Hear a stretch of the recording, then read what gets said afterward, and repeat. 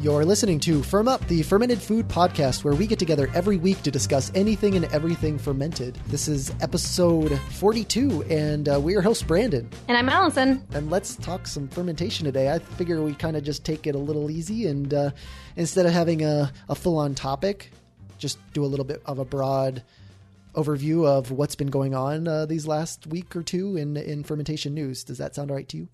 Yeah, I think that's great. There's been a lot of stuff in the news recently dealing with fermentation. Oh, yeah. And I think the most recent one that I just saw was a Q&A on The Economist, economist.com, talking with Rene Redzepi, who, if you don't know who he is an awesome chef over in Scandinavia.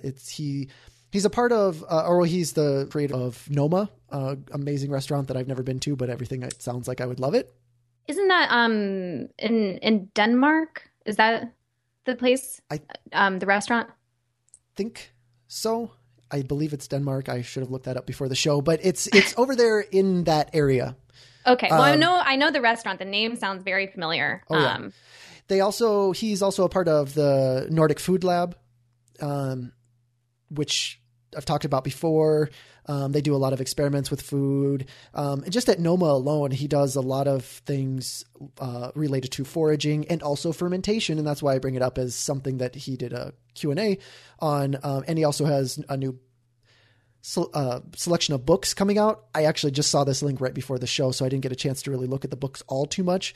But they do all kinds of creative things. I mean, looking at foraging wild items in, northern climates where there's generally not considered to be as exotic of flavors, but they're trying to see what is locally available that they can work with and create exotic flavors and make things that are world renowned and do stand up in a amazing restaurant like Noma, and things like, going to finding out different ants that taste like lemongrass. And then the first time I had known about Nordic Food Lab, but I hadn't known about Rene specifically. But the first time I watched a talk of his at the Nordic Barista Cup, because I'm kind of a coffee geek as well and follow those kind of things. And back in 2012, he had given a talk about how he realized that most restaurants, the coffee sucks and it's just horrible. And they acknowledge that, and they acknowledge the challenges of it, but he had pledged that he was going to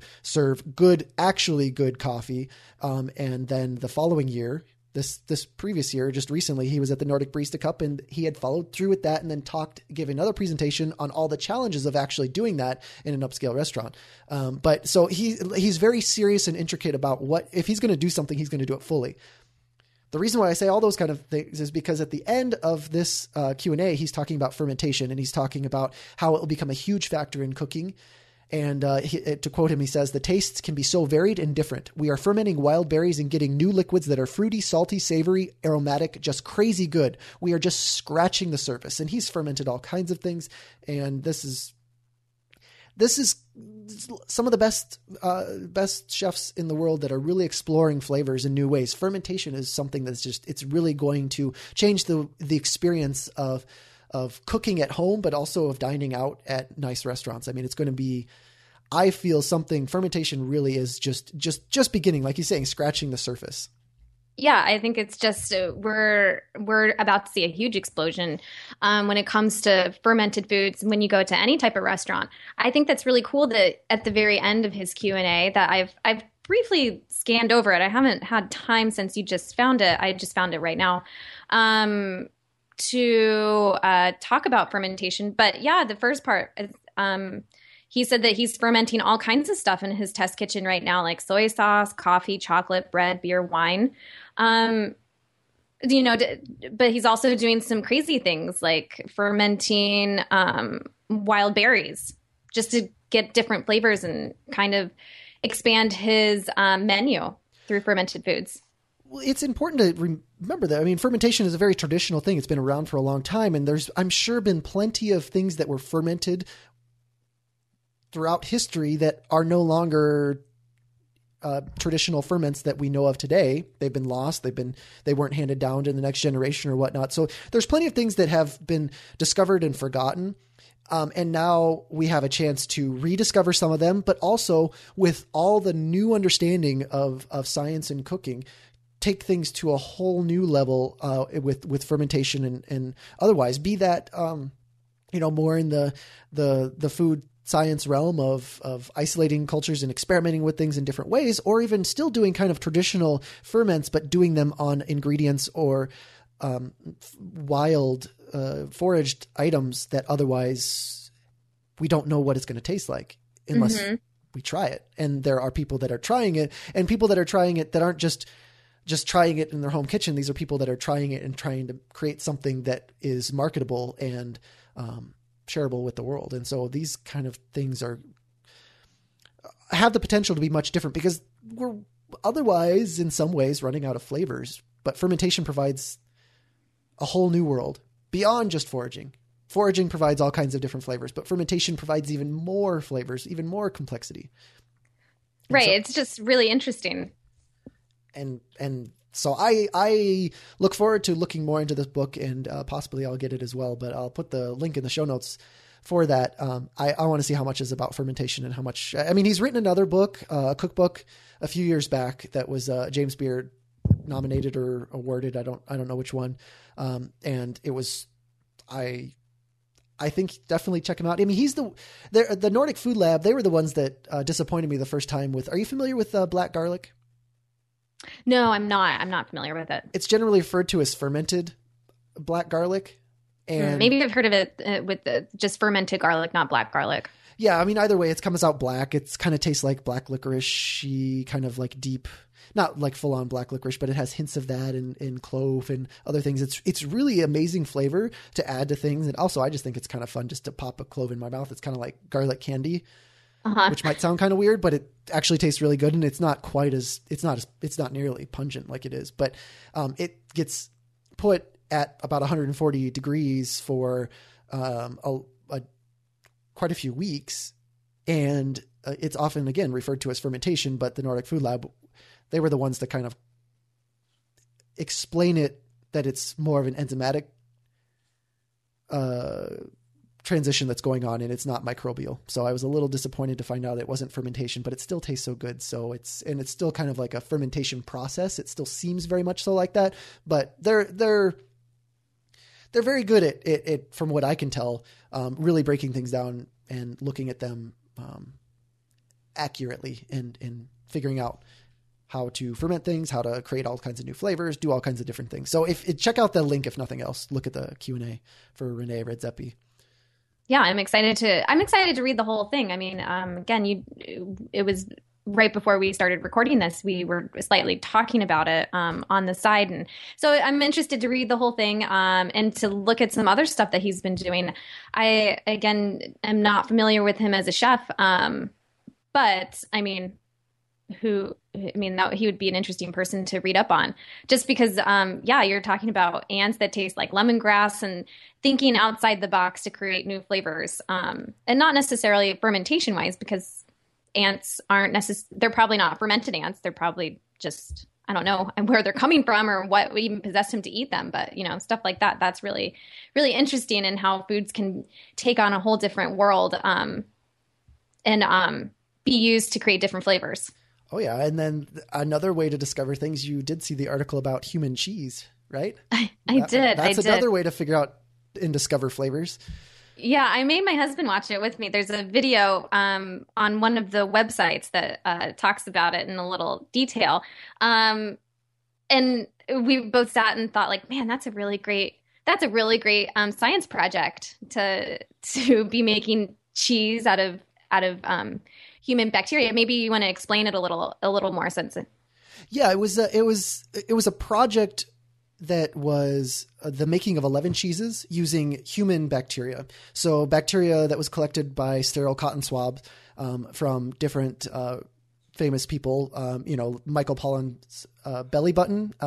Ben Wolfe, who was on episode 28, the microbiologist that studies cheese rinds, he had his toe microbes used for culturing dairy product and then turning it into cheese. And these cheeses then, well, just cheese in general sometimes smells rather like different stinky parts of human bodies anyway. But these cheeses smelled and would arguably taste similar to the body odor of the different donors, and specifically the areas of the body where it was donated from.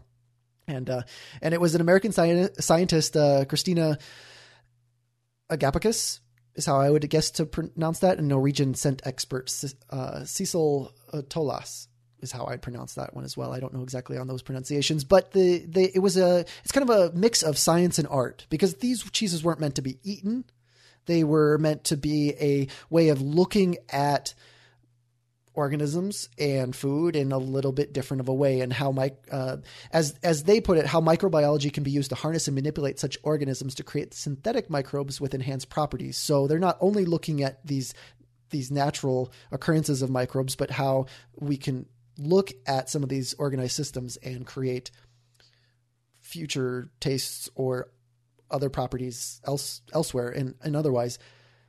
And the only disappointing thing was that no one was going to eat these cheeses.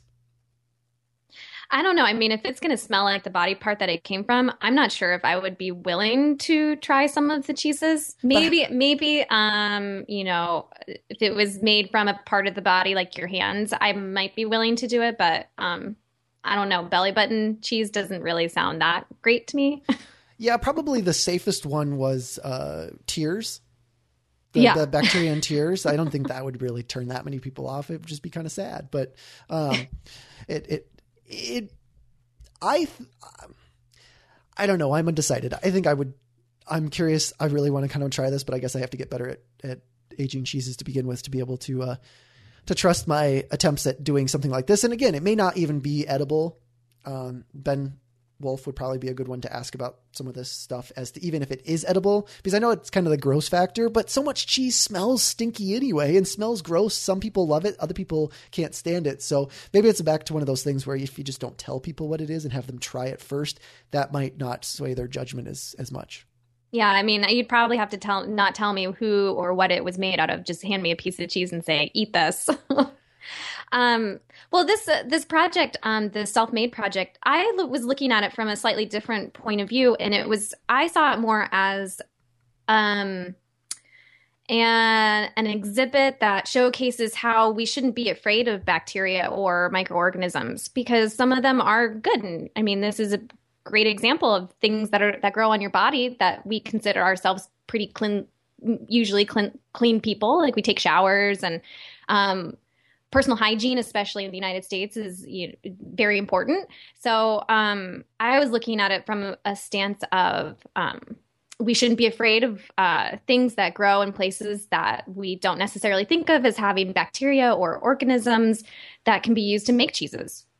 Maybe they could use it to make yogurt or something else. You could find a really cool microorganism that can be used for something that is edible. And I think that is totally possible. And I think it does kind of happen to a certain extent. I mean, some of the microbes that are on us are actually in cheeses. They just aren't cultured that way. I mean, right. Because, yeah, like you're talking about, it does make sense. I mean, thinking about it, and cheese, I think, is a great way to draw people into something like the microorganisms all over our bodies and the odors that they sometimes create if don't shower for a few days or different things like that.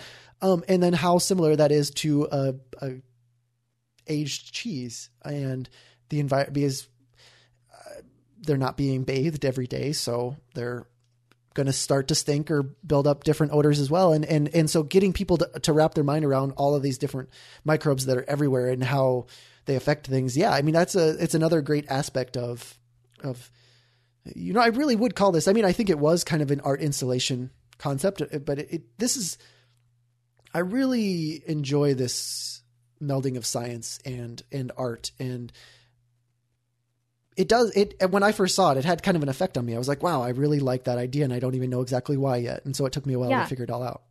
I think it's a great idea. And talking about how there are microbes that grow in our body that can be helpful, quote unquote helpful. Another great example of something that is made that you can consume is there's a beer that's made in Oregon from the Rogue Brewery, where the head brewer, he has a really thick beard. He's grown it since like the 70s, and I don't think he's shaved it off since then.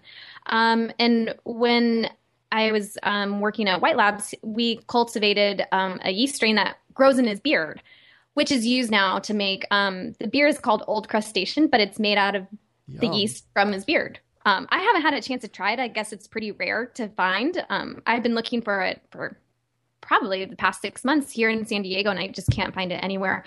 But it's kind of one of those gross factors, but yet so cool. I think it's so interesting, where I really want to try it, but I am just going to have to brace myself, even though I know it's not the actual yeast from his beard. It's been propagated for generation to generation to generation. And there's no way has it even seen the inside of his beard. But it's used to make this really cool beer called Old Crustacean. So if anybody sees it, they should definitely send it my way or send me an email telling me where to find it.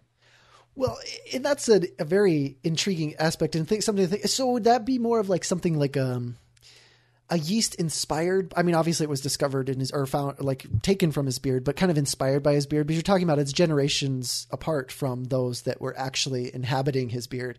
And more than anything, it sounds like it's just isolating a yeast all the yeast had to be isolated from somewhere. So they're all growing on something, and some are just isolated from already food sources. And then otherwise, sometimes they have to search out, those that are being isolated are being searched from elsewhere outside of food. I mean, how do you decide what is safe to consume, or is there,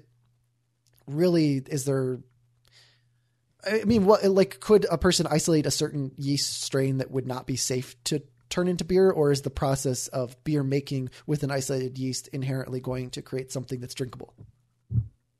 I think that you can definitely culture yeast anywhere from anything. Okay.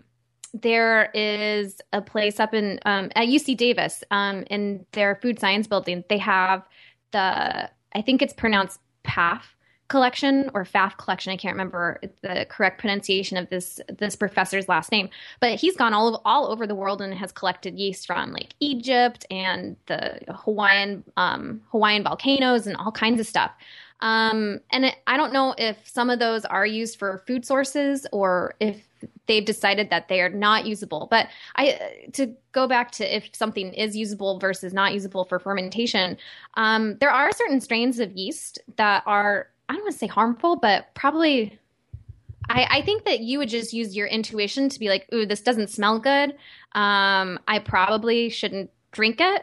But you can also, I mean, from the science aspect of it too, you can send it off to get what's called PCR DNA extractions and figure out exactly this genius species of this yeast itself. So I think most people would, if they're doing something in their backyard, I think that there should be some caution advised to that, because there are stuff in our that's found in nature that are not good.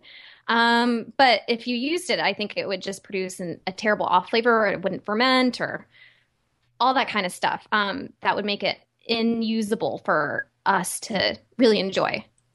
So for the home fermenter that has a long beard, and say they didn't want to make beer, but they wanted to make, say, bread, could they make a wild starter that is inoculated to begin with some beard shavings? Sure. I don't see why not. Okay, so wild yeast, the ones that are going to make a sourdough starter bubble are, we're not giving advice or like, if anything happens, it doesn't smell good, don't eat it, please. But if, as long as it smells like a starter of sorts, then, I mean, it may have helped, it might have had some yeast in the beard that helped propagate it. Sure. I wouldn't see why it wouldn't do that. I think that the good bacteria that's usually used for fermentation, or good microorganisms, going back a few episodes when we talked about contamination and how fermenting is safe because it drops the pH of the entire media lower than that threshold, that's 4.2 pH, that would keep out the harmful bacteria. So I think that there's not much of a risk in creating your own beard sourdough starter, just because of those reasons. But at the same time, I don't think it would be wise to do it. But I mean, I don't know. People set out flour and water on their countertop, and they collect wild yeast and wild sourdough starters that way. So I think there shouldn't be too much worried. Or yeah, I mean, there really wouldn't be that much difference, I wouldn't think. I mean, it's like, because people's containers, hands, otherwise, I mean, most people aren't sterilizing their equipment before making sourdough starter. It's just catch the sourdough with the flour and water, like you're saying. And so some people add fruits or other things that might already have yeast on them. Adding beard shavings wouldn't really be that much different. No, it'd be exactly the same. So I don't think that people should necessarily be too hard pressed to try it out. But at the same time, I mean, always use caution when you're doing something like that. Yes. It's don't try that at a home unless, don't take our advice in regard to using beard shavings. But if you really have to try it, at least let us know how it goes. Right. And other interesting, at least kind of fun look at fermentation and how to translate that into other music. In this example, the Hacking Arts Festival, which is a part of the MIT Media Lab, or at least it was at the MIT Media Lab, did a fermentophone, and it was algorithmically generated musical composition that was performed by living cultures of bacteria and yeast. It was pretty cool. I mean, not as in amazing music. I don't think these bacteria and yeast are used to being rock stars or anything, but they did create music based on having vessels that they had fermenting food or beverages in, and then it looked like airlocks at the end of those, and then the bubbles that they would create in the fermentation process coming through the airlock would then generate musical sounds. Did you watch that video? Did you get a chance to? Oh yeah, I watched it, and that was pretty amazing. I would have never thought of doing something artistic like that, but it's a great way to kind of liven up the fermentation process. And the music, yeah, it's not like great music, but it was just interesting that even there was not a stop. It was constantly the fermentophone was constantly running, and you could always hear a sound. So it's always bubbling, and however they have that set up. I mean, to me, it was pretty amazing that they even thought of it. Oh yeah. And it's a great way, I think, to introduce people to fermentation that may otherwise not be familiar with it. I mean, music's a good way to bring people into it. And I know that all the ferments that I have going on, they bubble and make, fizzing sounds if I have jars closed and they need to be burped or otherwise. And so it's, there's definitely sound to it. And then just converting that sound into something that's even more perceivable to the human ear is fascinating. I think it's again another great transitional way to inspire people to start fermenting themselves or at least be more aware of what fermentation is. Now, when I was listening to and watching the video that's associated with it, I couldn't really tell, but maybe was there a different sound coming from the different types of fermentations that they were, because they were doing a lot of different things too. One looked like there was sauerkraut, one looked like some sort of beet fermentation, but they were all making different sounds. Yeah. And I think that was due to because they were wired up to electronic sensors, and those sensors were then generating the musical composition. It was done algorithmically, which I'm assuming that was based on if it was a small bubble or a big bubble. I see. Got it. And so they, based on that, then it gave that kind of creepy pipe organ kind of sound to it. At least that's what I remember. Maybe I'll try and play some in the background while we're talking in this section so that people can kind of hear it. But also go view it on Vimeo and watch it. And it's worth another project it'd be especially fun if a person can figure out how to do it. Science project for kids for a science fair or whatnot. Yeah, I think that's a great idea. That's a really fun way to, again, incorporate art and science, which seems to be kind of the theme for the last few articles that we've been talking about, with the first one with the Q&A section and then the human cheeses. So it seems as if a lot of people are taking the fermentation aspect and turning the science into art. And it's a really unique way of looking at something that people have been doing for generations and generations. The fermented food and using it to incorporate art, that is. Well, I think we have the luxury nowadays that we are not required to ferment by any means with the industrialization of food in general. We don't have to spend hours in the kitchen fermenting. Now we can choose to do it if we want. And so doing it is really an act of, not of drudgery anymore, as it could be for some people, or of just tradition or any other thing. It's people can really own it and choose to do something with it. I mean, it's exciting. I think fermentation is exciting. Would I have the same mindset if I was just stuck in a kitchen all day, preserving everything because there were no refrigerators, there were no other ways to store things over the winter in a temperate climate? Maybe it wouldn't be quite as exciting and there wouldn't be as much chance for exploration in that sense. But now, I mean, fermentation is really a luxury, even though it makes such an important aspect of a person's diet. I mean, it's something that we can choose to do. And so in doing so, we can make art. Yeah, it's really neat. And then, I just recently got back from a trip to the Central Coast. I went to San Luis Obispo with my husband for a few days this past week. And when I was there, there was a flyer at one of the hotels we stayed at. And again, to mirror or bring up art and science, the Children's Museum in San Luis Obispo is doing continuing education and a series called Science After Dark. And the next one they're having on December 11th is called Molecular Gastronomy. And it's really neat. It's not fermentation related, but it's taking the culinary aspects and food science and using physics and chemistry and biology and using them to talk to people about food and how it can be created and lots of different ways of using it, and how there is a sort of artistic side to food and developing food.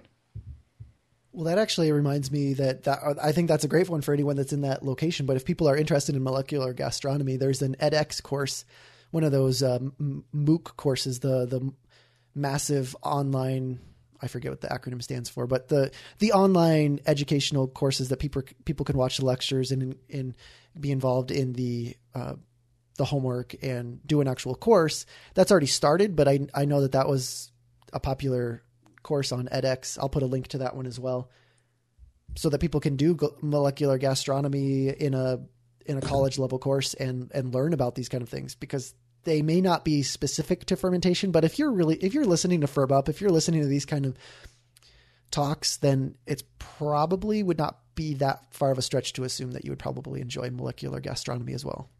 Right.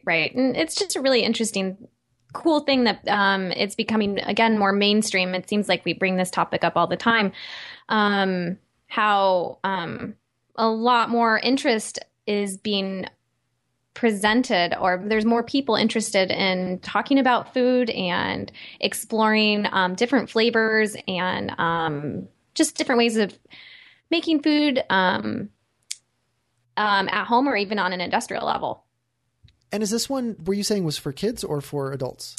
This one I think is for adults, okay. Even though it takes place at the Children's Museum. I'll put a link to their Facebook page in the show notes. So if anyone's interested or in the area in Central California or even in San Luis Obispo, they should definitely go check it out. I even think it's pretty reasonable, maybe even just $5 just to get into the door and just listen to the lecture. Sweet. I think that's exciting. And even if it is for adults in a children's museum, I mean, that's perfect, because molecular gastronomy, I mean, that's like adult play. That's so exciting. I mean, yeah, it's perfect setting for it. Right. I wish I was going to be there. But if anyone goes, they should let us know how it went and anything that they learned that was interesting. Yeah, I'd be excited to hear what that's like. And speaking of California, looks like the Sriracha facility, which one is that? The one that makes, I think, the one with the rooster on it.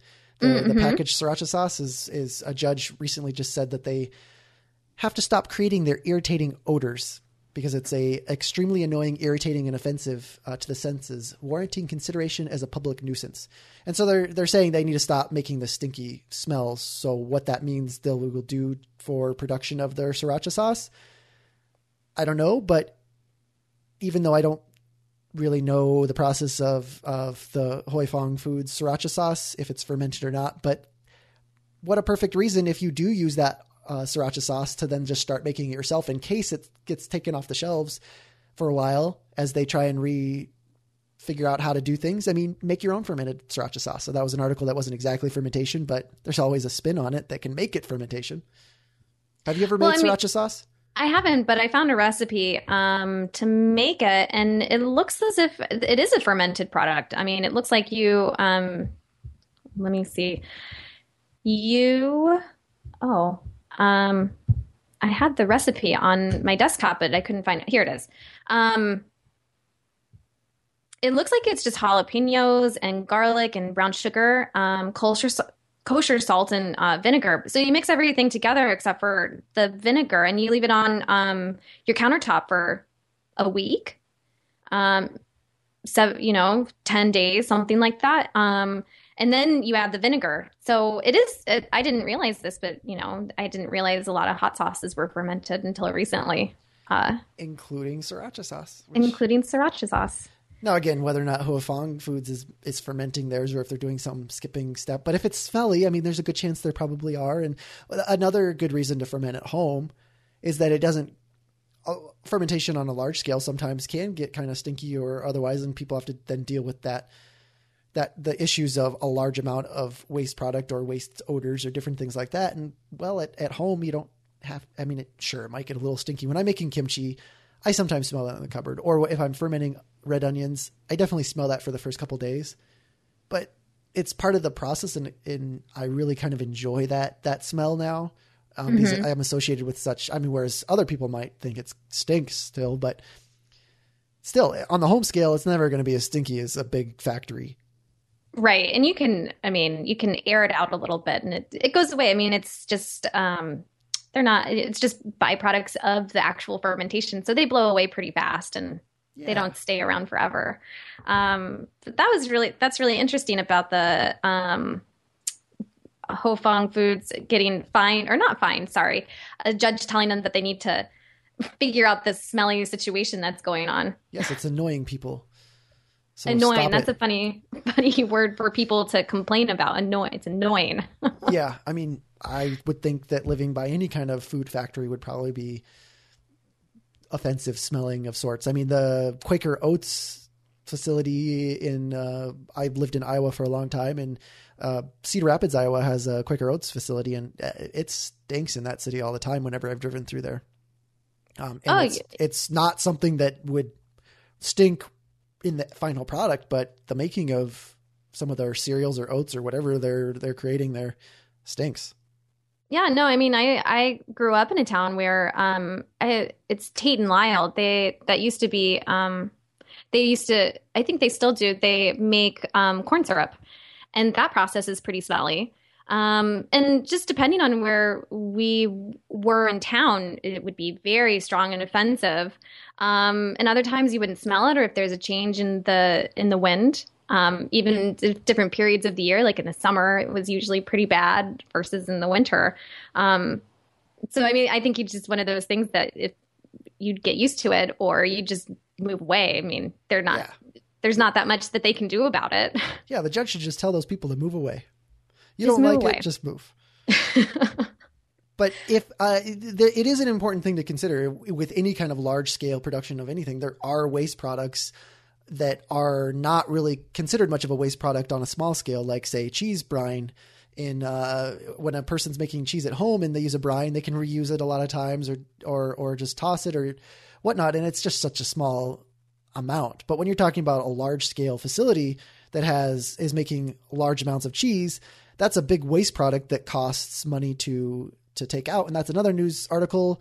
I've talked about it before, but it's again being done in in different areas in Wisconsin. I'm sure elsewhere as well, but Wisconsin is going to be using dairy waste products for putting on the roads because here in Wisconsin, it gets a little slick and icy and salt is put down a lot. And a much less expensive way is to use the brine from dairy cheese. And it not only provides a way for the company that makes the cheese to get rid of waste that otherwise they were spending a lot of money to transport and figure out how to dispose of. And it also helps the county because they are getting a much cheaper source of de-icer. And at the same time, it actually works better than the salt that is normally put on the road because it won't allow the ground to freeze for even lower temperatures like -20 before it will start. I forget what the number was exactly, but so it actually works better than just the regular salts. Maybe there's some things that don't work as well about it, but I guess there's a certain kind of smell to it as well. So there's a smell where people are accepting it because it's safer and cheaper and better for the environment. Yeah.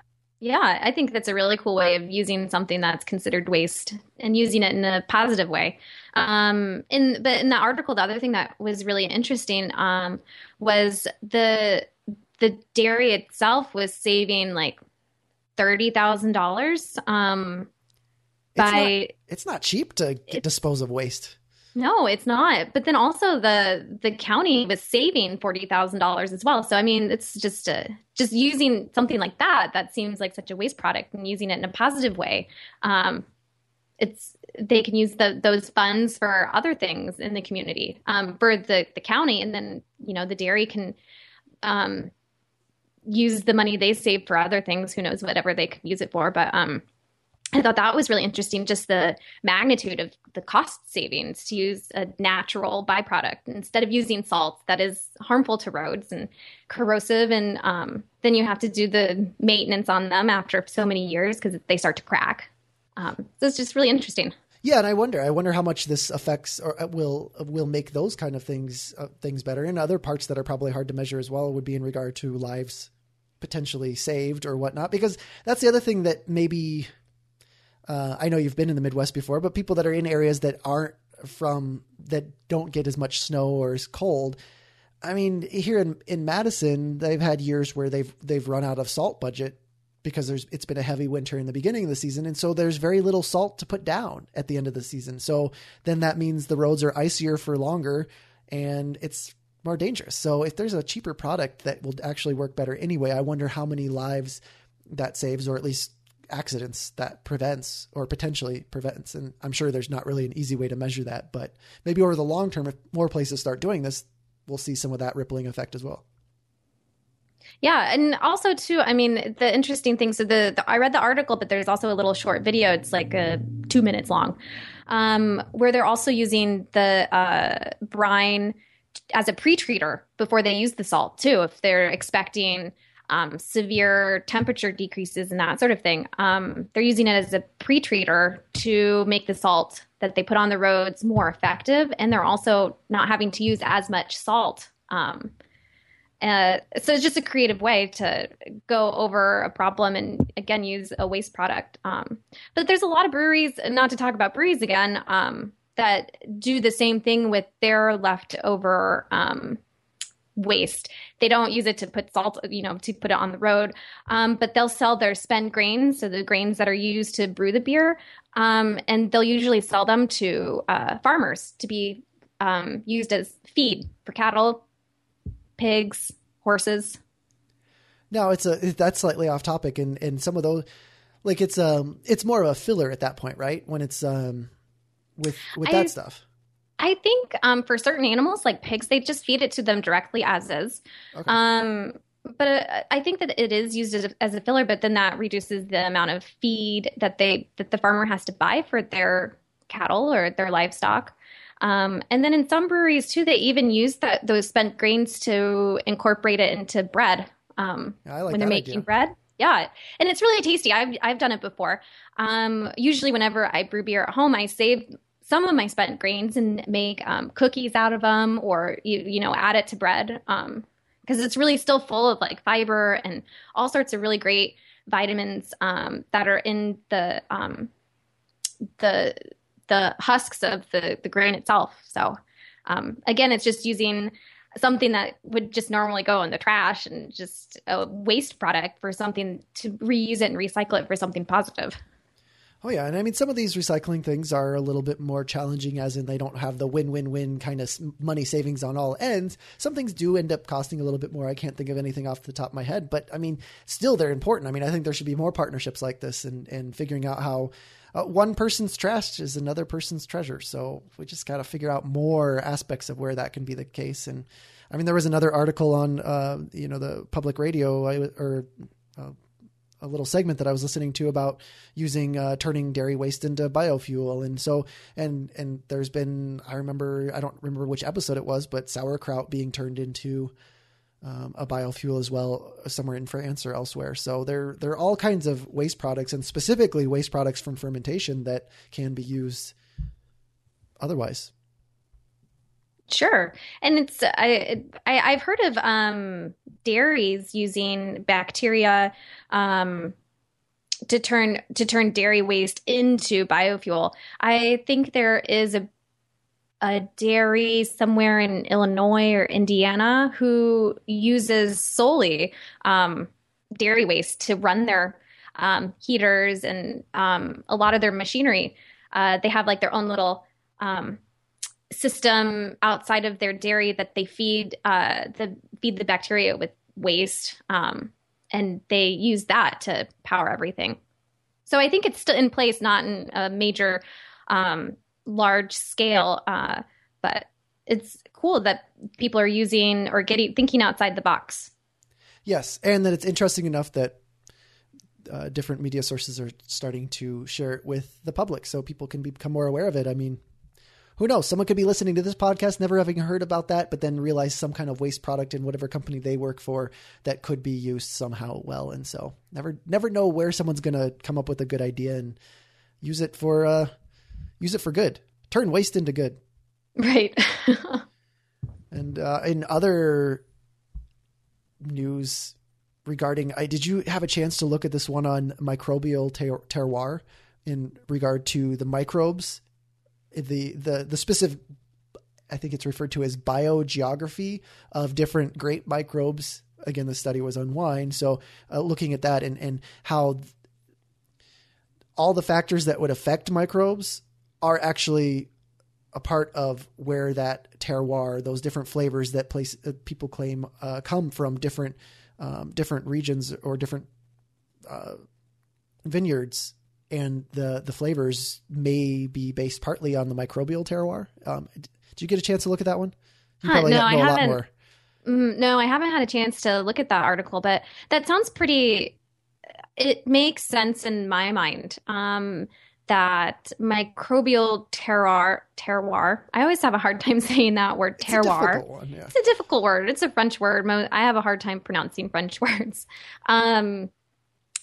Is dependent on where they are in the world, the soil that they're grown on. That makes sense in my mind. There are certain places where certain types of bacteria can't survive at all, like the bottoms of the ocean. But they found other species of bacteria thriving in those thermal hot springs underneath the ocean. So I think it makes sense to me. Yeah, and I mean, it's like my knowledge of terroir comes from coffee and growing, not from growing coffee personally, but from different regions. I mean, even different micro lots on the same farm can have different taste and flavor profiles in the finished roasted coffee, and that's partly, as far as I've always understood it, it's based on the microclimate of those specific spots, whether it's in a valley or up high. And then of course the cultivar and all other aspects of the growing of the coffee. But, this is talking about how region, climate and microbial patterns are part of this. And the microbes I hadn't thought of as much as being part of what is creating those final flavors. I mean, it makes total sense thinking about it, but whether those microbes are affecting the way that those plants are growing, or if it's affecting other aspects of flavor somehow, This seems to be it's one of the first papers I've ever run into that actually talk about the microbes and terroir and how that actually seems to be intrinsically connected. Yeah, it makes complete sense. I think that you talking about coffee, it's the same thing as in the wine industry.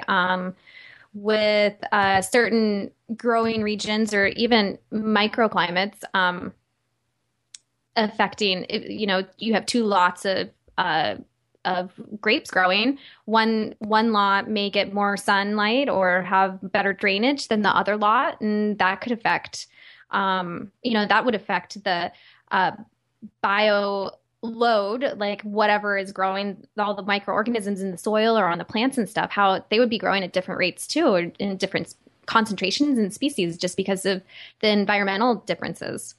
And that might be part of the reason why it's not that it's necessarily tried that often, why something that seems that most everything about a microclimate is similar may still produce a different finished product, a different flavor in the finished product if they're in different areas. Even if everything seems like it's the same, well, the microbes might not be the same. So even if the microbes are being affected in similar ways, they may still be affecting the final flavor differently. That's kind of my look at this a little bit beyond that. I could be totally off on and misinterpreting the research, but it's again another fascinating aspect of how microbes are something that have been left out of the equation for so long in many different aspects, even in something that's microbes are so much inherently a part of, such as as winemaking. Yeah. So I'm glad that someone's doing some research and really investigating, this, because it makes a lot of sense in my mind that, whatever is growing in the vineyard, and how the fruit grows too, because there are certain types of bacteria, or even not necessarily bacteria, but molds that it's botrytis. It's a type of mold that grows on grapes, and they produce very, very concentrated grapes, very, very sweet dessert type wines, and they're usually very sought after. In a positive way, people really like the way this moldy grape wine tastes. But I don't think anyone's really done a lot of research to really looked into the microbial load and how that affects quality of grapes as well, just to make normal table wine. Well, I'm thinking of quality too. That was another thing that I had run into, was in regard to the wine industry more and more going towards plastic tanks for fermentation. And so I kind of wanted to run that by you too, is in regard to, what's kind of your take on, it's not nearly as romantic to be making wine or storing wine or aging wine in plastic tanks, as opposed to, say, barrels. But does it affect anything? Is there issue of leaching in plastic? And I guess to bring that into not only wine, but trying to think about it with other plastics. I know sometimes people aren't as likely to use plastics for different ferments, even food grade plastics, because the fear of leaching. And I think there's still a lot that may not be fully understood about that. But what's kind of your take on the plastic in the wine and then plastic in general for ferments? When it comes to winemaking, I don't really have a problem with it. I think that I think it is a lot easier to use plastic bins. A lot of places ferment things in plastic bins. I don't think that they've ever seen any sort of negative leaching or having a plastic taste in the wine. So I think they're using, but it's probably very expensive, high food grade plastic. Now, that's an interesting point. I just want to jump in with regard to, is that the only way that it would be noticeable? Like, would it be a plastic taste if it were leaching, or is it possible to have leaching that's not noticeable by a taste? I'm not quite sure if I know the answer to that question. Maybe there could be leaching that you wouldn't even notice the taste too. Because there was some research done at, I want to say, Oregon State, where the chemistry department took plastic food containers that we, the regular food containers that we buy at the grocery store, and we put leftovers in, and they would heat leftover food in the microwave and then test the food and see if they have any of those plastic chemicals in it. You don't taste it. The food tastes the same, but when they did some sort of gas chromatography, they noticed that there are some plastic elements that were in the plastic container that had leached into the food, but you don't taste it. But that was specifically something where applying heat or microwave to. Yeah. And fermentation does create a little bit of heat, but I don't think it would be enough heat. Like a microwave produces a lot of heat. I don't think fermentation creates enough heat to create that leaching plastic taste, or just to do any sort of leaching that doesn't create any kind of taste. So I think it's easier to do a fermentation in plastic containers. They're usually have a wider opening, so it's easier to get in and look at. And some people use them for the production of red wine. And red wine, you need to punch down the cap, which is the grape skins, and get them submerged to extract the red color. So it's easier to do them in those plastic bins because they have a very open top. So I don't think there's anything wrong with it. It just kind of takes away like the romance of it. They're cheaper than barrels and stainless steel tanks. So I think it's more of a cost saving thing for winemakers to use. And see, that's always the challenging thing for me is it's like, well, are we someday going to figure out that it was otherwise? I mean, even in the regard to going back to food too, with crocks. I mean, some people get these amazing old vintage crocks that have lead seal on them or whatnot, or like lead starts leaching into the ferments with the high acidity and whatnot. So, I mean, there's a chance of using an old crock may or may not be a good thing to do. And so like leaching is something to definitely be aware of. I would think that there's enough research out there in regard to food grade plastics, especially ones like polycarbonate that goes from a large scale, like -40 to plus 200 some degrees or whatnot. So it's got a large scale, even on the heat side of things. Because I think polycarbonate's when I think of restaurants and thinking about the clear plastic Cambro type containers, those ones, they just seem to me intuitively as if they wouldn't really be that much of a danger of leaching or otherwise. And obviously if people are eating out or are buying any packaged or processed food, they're probably experiencing a lot of plastics anyway. And so I guess it comes down to one of those things where it's like, well, do I just fear it because I don't know? Am I cautious because I don't know? Or does it really not matter? And it's just, again, back to that whole romantic aspect, be it wine or be it anything else. I mean, there's definitely something nice and nicer about, say, even stainless steel beyond just the romantic side of it. I mean, as long as I don't need something light, stainless steel is a lot nicer material to be around and work with. I like it better, even if it's not a romantic, it's just an aesthetic and feel kind of sense, and the way I can feel like I can clean it better. But in the end, does it really matter? And that's what I haven't been able to feel confident enough either way, but I want to start making some larger ferments. And I think I'm just going to have to go with plastic at some point because I'm not ready to invest in large stainless steel vats or anything like that. Yeah, stainless steel it's pretty expensive. And so I think that the quality of the plastic that they're producing now and the knowledge of the leaching aspect and that plastics aren't really good for humans and in any kind of doses. So I think that there's been a lot of, especially when the whole PBA free phase came into effect like 2 years ago, and everyone became much more known about plastics and how certain types of plastics that are used in foods versus industrial plastics. I think more people are interested in it, so there's more research done, and so they've just made those things a lot better for us. And yeah, the thing is, it just kind of takes away the romance of the fermentation. You don't have the old crock with that your grandmother gave you, and it doesn't look as sophisticated as, a stainless steel tank, but I think money-wise, it's definitely a cost-saving thing. It's also in the winemaking industry, it's also a space saver because they can stack them a lot easier. They stack a lot better than barrels, and so that just creates more room in the winery. Yeah, and it's just, I guess I'm sold well enough. I guess I can at least try it. I mean, if I if I end up finding out when I'm 90 that there was a bunch of plastics leached into me from listening to you, I'll come back to haunt you. And okay. But other than that, I guess, yeah. I mean, it gets difficult. It's one of those things that I'm still on the fence about. But I know plenty of people ferment things in plastic, and I know like beer, home beer makers ferment in plastic a lot. I mean, I know they use the glass carboys, but I see a lot of the 5 or 6 gallon pails, plastic food grade pails with airlocks on the top of them. Yeah, sure. So. I mean, it just kind of takes away the romance. It's just a cheaper fermentation vessel it literally gives you more room too.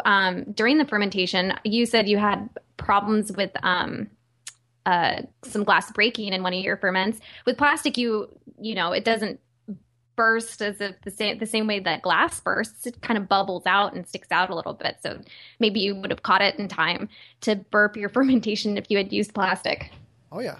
And it'd be easier to install an airlock on something like that if I wanted to too, since it's plastic and I can easily drill through that. So yeah, I'm still undecided, but I'll consider more doing some experiments with plastic. Not that I'll really, I guess if I really wanted to, I probably could test the final product. I could send it to some kind of lab somewhere and they could test for something, right? Mm-hmm. Yeah. I know that there's definitely labs that do that, or even at universities, that could be a fun little side project for a grad student. Because that would be kind of nice to, if it is just a worrisome myth or a missing of a romantic notion of what fermentation should be it alcohol or food. It'd be interesting to see. It's like, well, it doesn't really seem to, at least from a small scale experiment, to be doing anything. And then I'd at least feel more comfortable telling people. It's like, sure, if all you have is plastic, even though a lot of people have like smaller glass containers, if you want to do something large, plastic may not be that bad. And so I will follow up with that in the future. Maybe next fall, I'll try some of that stuff. But, and one other thing that I did see a news article about, which wasn't really about fermentation specifically, but it was about thinking about the seasonality of meat.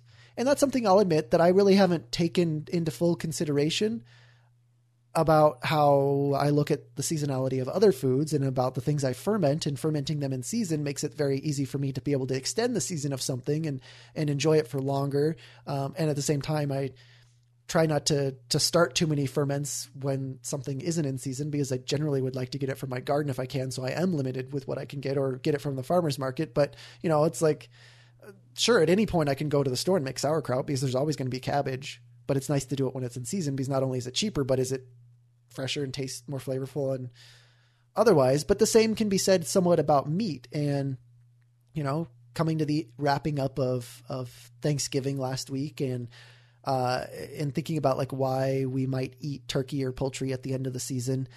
Some other things like steak or beef.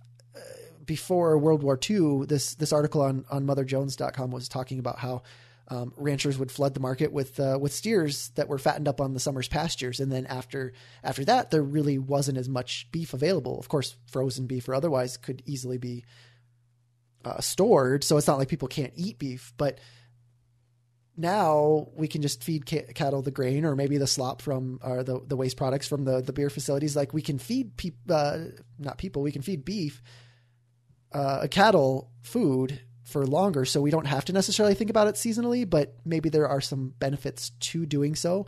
And then more specifically to fermentation, there was a mention of, even hogs were slaughtered in the fall after they'd gorged on acorns. So, I've seen those acorn finished hogs and otherwise becoming more popular now. And then, but like sausages, they were made when the workers were finished in the fields and they had time to be in the packing houses, because sausages take time to make. And, hams were cured all winter, so they were ready in time for Easter. So there's a connection to like why some people are having their Easter hams and different things like that. Looking at these larger seasonal aspects, and specifically with things that are cured or fermented, there may be some benefit to getting the grass-fed beef that hasn't been finished over the winter with dried hay or otherwise, and instead get that meat and then start experimenting with making sausages in the fall. Well, I guess I never really thought about the seasonality of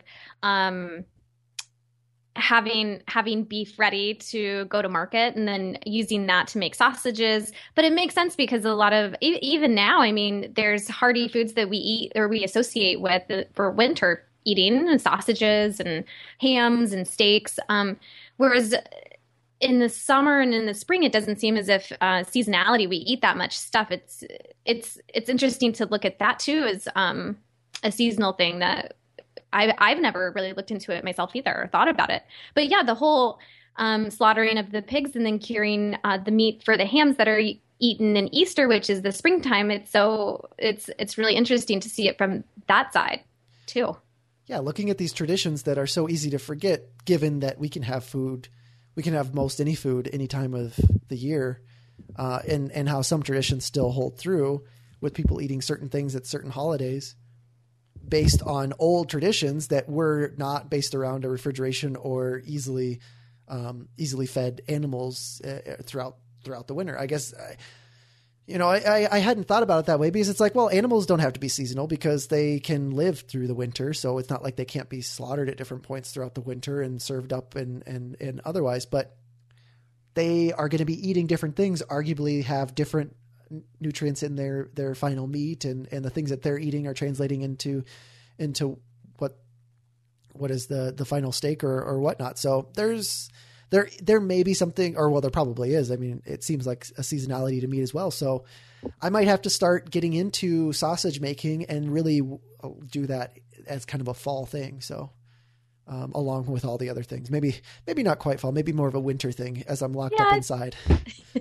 Yeah, I think it would be a really fun winter project. I mean, because it is all inside. I mean, you just have to go source out your sauce or your pork or your beef or what turkey or whatever you're going to be making into sausage. But like, it is a seasonality thing, because when I was little, I grew up on a farm and we had beef cows that we would raise and then sell. But it just occurred to me, and it just never really made sense. I also didn't pay attention to it when I was little. I was busy doing other things that, I didn't really care too much. But no, we would always have new baby calves in the winter. And then we would keep them until the fall, but we had a pasture that they would graze in, and it was easier to graze them in the pasture in the summer because it was cheaper. We didn't really have to buy any grain.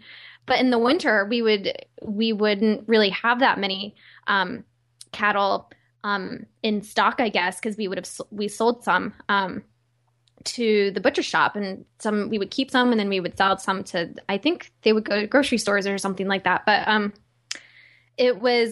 grain is expensive, and so if in the winter when there's snow on the ground or the ground is frozen and the grass isn't growing, then you have to feed them that way with grains and keep them inside. So it's easier to have them, through the summer, and then to offload them to butcher shops and other people in the fall.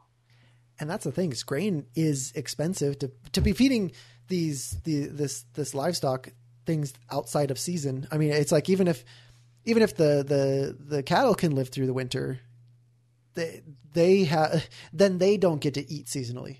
And if people are wanting to eat seasonally or ferment things that are in season, it might be interesting to look at this aspect as well, because there is kind of a bubble of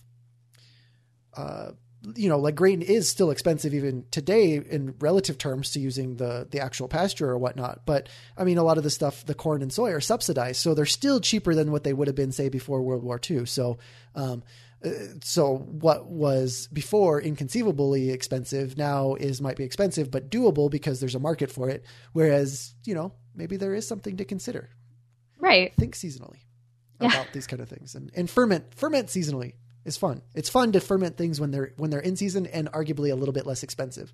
Although if you're going with grass-fed beef and other pastured livestock, I mean, it's potentially more expensive anyway, but it's still going to be cheaper than out of season, I'm assuming, for most of those things, relative to how much they would be otherwise.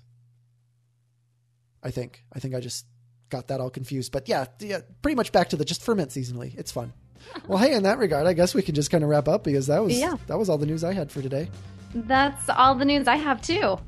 Well, hey, we'll be back next week with a topic of surprise.